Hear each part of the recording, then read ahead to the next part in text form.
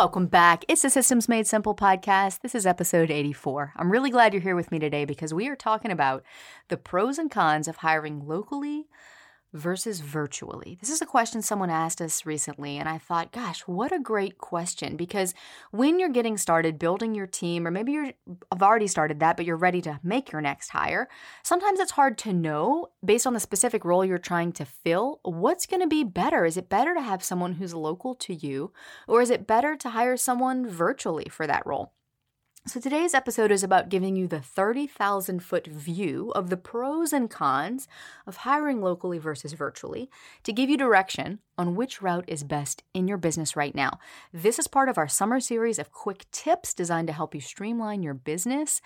And if you want to hear my story about hiring and making my very first hire and all the things that went wrong, I think everything that could go wrong went wrong with that situation. I shared it all back in episode 68. And, I say wrong, but it's never really wrong, is it? Because in every mistake, there's a lesson. And I learned a lot going through that experience, a lot of which I'm going to share with you here today, so you can avoid those same mistakes and wasted time and wasted money when making your first or next hire. Then, next week, I'm going to hand you our 4-step interview process so that you can hire right the first time. So we're going to jump right into this and start with the pros and cons of hiring local. So when I say local, I mean within your hometown, where you live, within the same city or an adjacent city, within, say, a 10-mile radius of where you live. Now, there's a lot of pros of hiring local. This is great if you're looking for an assistant who can also run errands for you, whether those errands are business related or personal. They're in your hometown. They can run down the street to Office Depot, or they can run and pick up dry cleaning if that's what you need them to do. This is also good if you have a local market, because hiring locally, hiring someone who is local, they're going to naturally understand the local community and the nuances of that community. I'm based in New Orleans. We do things really differently down here. You might say we do things backwards, and that's probably not far from the truth. New Orleans is a one-of-a-kind place. It's awesome. If you've never been here, you definitely should come for a visit. It's a very cool city. But in terms of business, it's weird. I'm just going to be honest. We do things differently here than most cities. But this is also true for many cities and areas. And so someone local is going to have an innate understanding of the market, which if you are a local business, particularly if you're a brick and mortar or retail, or if you're based locally and you serve clients locally, then that's going to benefit your marketing efforts as a whole. Another pro of hiring locally is it's fun. You can actually meet. You can work together in the same space. You can do brainstorming sessions in person, meet up for coffee, meet up for lunch. If you have more than one local hire, you can have team meetings or dinners or retreats in person too, though that's not out of the question when working virtually. I'll explain that more in a moment. But aside from this, unless you have a brick and mortar store that warrants local employees because they have to physically be in the building to do their job, there's not that many more pros to hiring locally. I mean, you could argue that it might be a little easier to train people who are local because they can sit with you, they can look over your shoulder, you can walk them through what to do. But that's not to say you can't train people remotely too. You just have to learn how they learn and cater your training to their method of learning. And I'll have some tips for you on that in a moment. But let's talk first about the cons of hiring locally. The biggest drawback that I see to hiring locally is obvious, but it's also not obvious at the same time. Think about this. If you don't have designated office space, something to consider is that you will still be working remotely. Yeah, you will. I had an amazing assistant working with me for well over a year. We live in the same town. Heck, our houses were 5 minutes apart from each other, and we would meet up occasionally for coffee or for a team meeting. But most of the time, we worked remotely. I was in my house, she was in her house. And we communicated online through Slack and email and our project management software. So if you don't have a designated office space where people are going to be coming in every single day, clocking in, clocking out, then you're going to still be working remotely. So something to think about. Another misconception is that hiring locally is more expensive. I don't know where that comes from, but what determines someone's pay grade isn't their location. It's their skill set. It's the role they've been asked to fill, and it's their unique level of experience. Some people believe that they can't build a successful team remotely because they think it's going to be difficult to create company culture. This is only a belief, though, that's preventing you from getting the help you need. Sure, there's camaraderie that comes with being connected in an office space. Of course, that might be missing when working remotely or virtually. But if your intention is to build a true team and a true team culture to go along with it, there's ways to do that working remotely. In fact, this is something we teach our mastermind students how to do in the Visionary Leader Incubator, because with so many people working remotely these days, remote work is the way of the future. Not to say that offices will be totally obsolete, but rather that people are going to be finding new ways and new approaches to working remotely and maintaining a sense of camaraderie and connection and team spirit and culture online. So those are the pros and cons of hiring locally. And before we talk about the pros and cons of hiring virtually, let's first talk about the distinctions between outsourcing virtually overseas and hiring remotely within your country, and freelancing, which is a beast unto itself. Virtually, remotely, freelancing. When people say hire virtually, it typically means delegating or outsourcing work to a VA, many of whom are based overseas. There's a lot of pros and cons to hiring overseas. That's something we discussed in detail back in episode 70. So if you want more info on that and how to vet people from overseas before hiring, I highly recommend going back and listening to that episode. For our purposes here today, typically in the online business space, hiring virtually means hiring a VA overseas. Hiring remotely simply means hiring someone who works remotely, whether that's overseas, whether that's right in your own country, maybe it's right in your backyard. Remote means exactly that. They work at their house, you work at yours. We have found success with both methods, but after years of experience in hiring, we tend toward hiring people who are based in the same country as us, working remotely, as opposed to hiring virtual assistants overseas. Now, there, of course, are many people who work in the same country as you and call themselves virtual assistants. So I'm not trying to make this muddier than it needs to be. I just want you to be clear in your mind whether your intention is to outsource remotely overseas or outsource remotely on your home turf. Both can be beneficial, but it will depend on what you're looking for. Now, freelance workers also work remotely, and they can be based anywhere in the world as well. But who you hire, where you hire, and how you hire will depend on your unique personal business needs and goals. So here's the side-by-side comparison of hiring virtual versus remote versus freelance. So virtually overseas. Pros with this is that virtual assistants based overseas, we have found, are amazing when it comes to repetitive, recurring tasks. They usually have their own systems like a Trello board or some sort of project management system, and will train you on how to send them tasks that you want done, and they'll mark them complete when they're finished.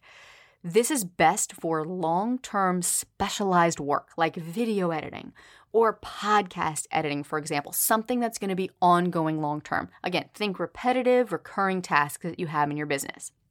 Now, a few drawbacks of hiring and outsourcing virtually overseas is that, as with any remote work, training can be time-consuming and challenging if you don't know how to train remotely. So you're going to want to look for a VA or a VA company who already has experience on the specific platforms you need help with. That's your responsibility to ask and find out that information before hiring them. Because, for example, if you use Kajabi, you want them to know to use Kajabi. They need to know how to use Kajabi, so you don't have to spend as much time training them on how to use the platform and on what you want them to do inside the platform once they know how to use it.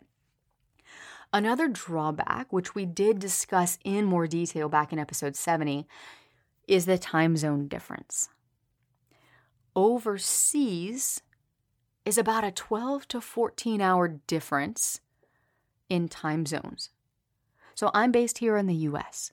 If I'm outsourcing to the Philippines or anywhere overseas, there is about a 12 to 14 hour time difference there. Now, obviously, if you live in Australia, the time difference is not going to be that extreme. but you want to keep the time zone differences in mind because while in theory, it sounds great that, well, if there's a 12-hour difference, that's awesome. I'm working during the day. They're going to work at night. That way things are always getting done. It actually takes longer because if you're working during the day and then they're working during your night, which is their day, and they have a question, they're not able to move forward until you wake up and answer that question, and then they're not working again until the following night, which is their day. So it can actually delay work getting done. And so it becomes a point of friction, or it can be a point of friction when you have tight deadlines and turnaround times. So you want to keep that in mind. Another thing you want to think about is language barrier. And this is not a bad thing, so don't be afraid of it. Most people overseas that we have encountered speak amazing English. So communication is not a problem whatsoever. They're very, very friendly, and they are so easy to communicate with. One area you might want to consider, though, is in writing. If you're planning on having them take over any writing aspects of your business, like social media content or emails or landing page copy and things like that, give them a few test projects first to make sure that they're able to capture your voice. This is a good rule of thumb across the board, especially if you're hiring overseas, because remember, English is likely a second language for them. That would be like you trying to write something in French, if French wasn't your first language, or trying to create marketing content for someone in German, and maybe German wasn't your first language. It might be a little bit harder to capture some of the nuances of language if it's not your first language. It's not to say that it's going to pose a problem to communication in any way at all, but if you're planning to give them any writing aspects of your business, we recommend just giving them some test projects first to make sure it's actually a good fit for what you want and for what you're looking for. Now, another con to this is that it is harder to create team culture with virtual workers from overseas, typically because those types of VAs and VA companies serve multiple clients. They don't work only for you. They are not part of your team. Certainly there are instances where maybe they do work only for you. If you were able to find someone, you hire them on full time. But most of them run agencies. And so they work and serve multiple clients. So it's going to be really hard to create team culture with them because they're just serving you in order to check those tasks off a list. They're not actually part of your team. So let's move on to remote work. Now, some of the pros here, unlike hiring overseas, hiring remotely on your home turf is a great option if you want to create a real team with a real culture. This is an alternative to hiring in person locally, just hiring remotely on your home soil. This is my personal favorite way to hire because it serves my business best for where we are right now. I have remote workers who are based in Tennessee and in New York and in California and in Georgia. They're based all over the U.S. I'm down here in Louisiana. And we have a great team culture. And right now in my business, I'm at a point where I'm home with my son. He's my priority. Work comes next. So I'm not leaving to go to an office every day. It would be so much fun to have an office space and a team of people in person. Maybe we will one day, but right now I work remotely because of the freedom and flexibility it provides. And I like hiring remotely because of the freedom and flexibility it provides.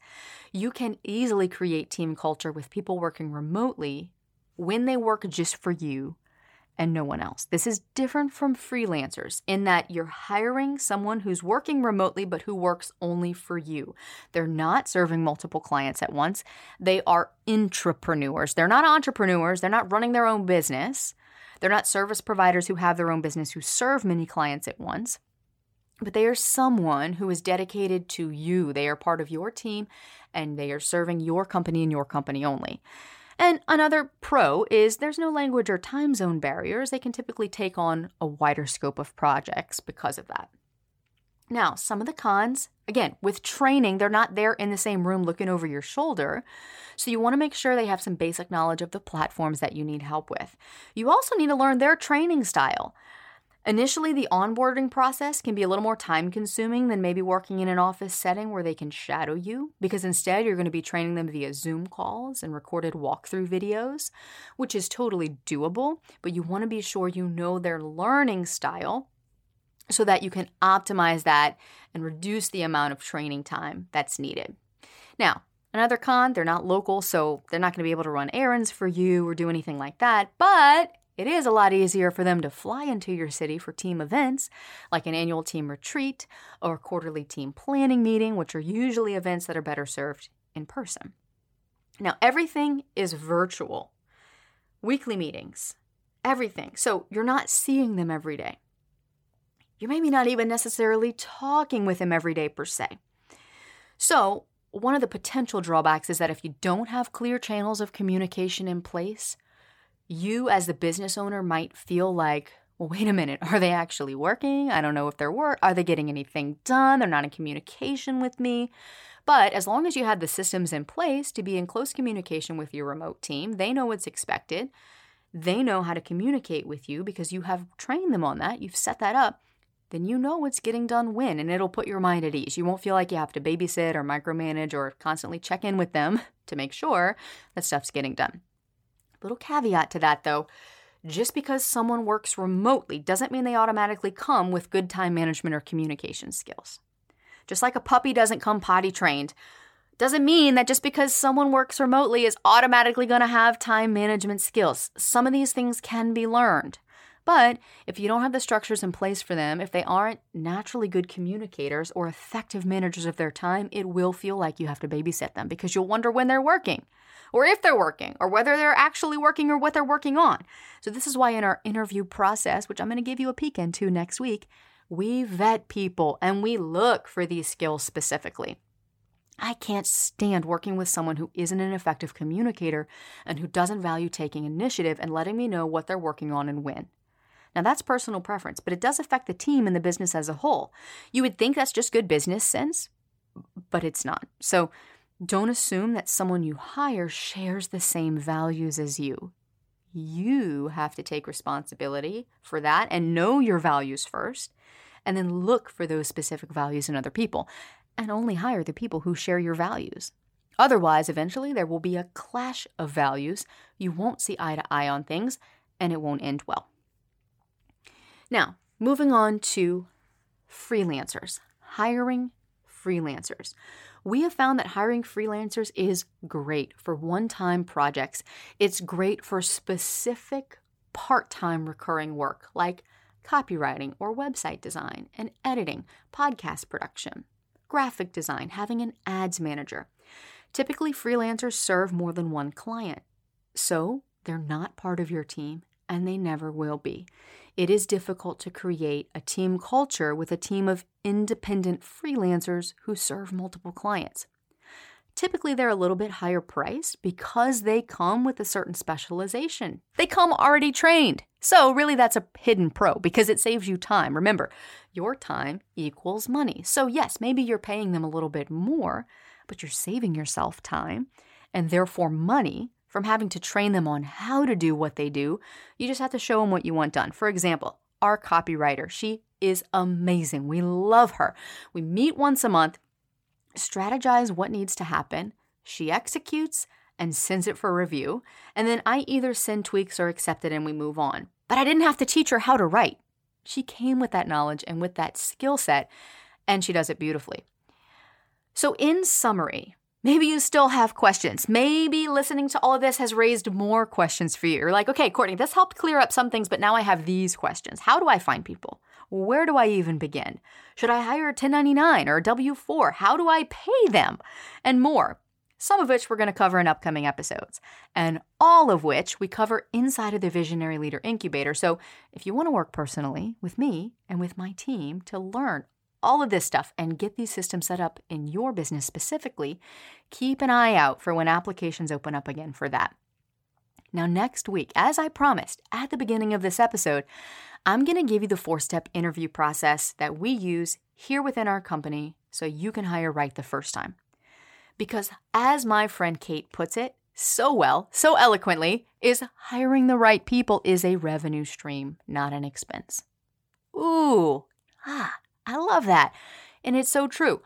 Hiring the right people is a revenue stream. It's not an expense. Now, I've been really doing my best to keep these episodes short, but here we are, 20-minute mark. I'm like, oh my gosh, how did I just ramble on about this for 20 minutes? But here we are. I hope this was helpful for you today and that you learned a lot from it.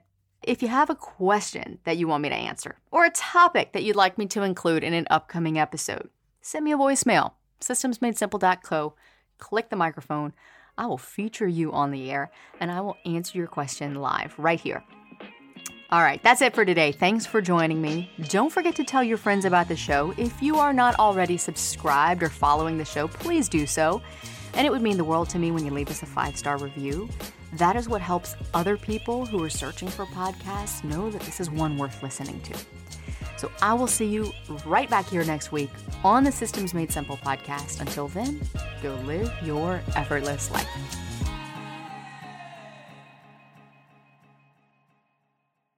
As you might have heard me mention inside this episode, if you want to join me for our next live workshop where I'm going to show you how to avoid the biggest mistakes that cause most podcasts to fail within the first 12 months and literally walk you through the exact framework that we teach our students to launch their shows in the top 100 and convert more of their listeners to clients, just go to theeffortlesslife.co/podcast workshop. That's theeffortlesslife.co/podcast workshop.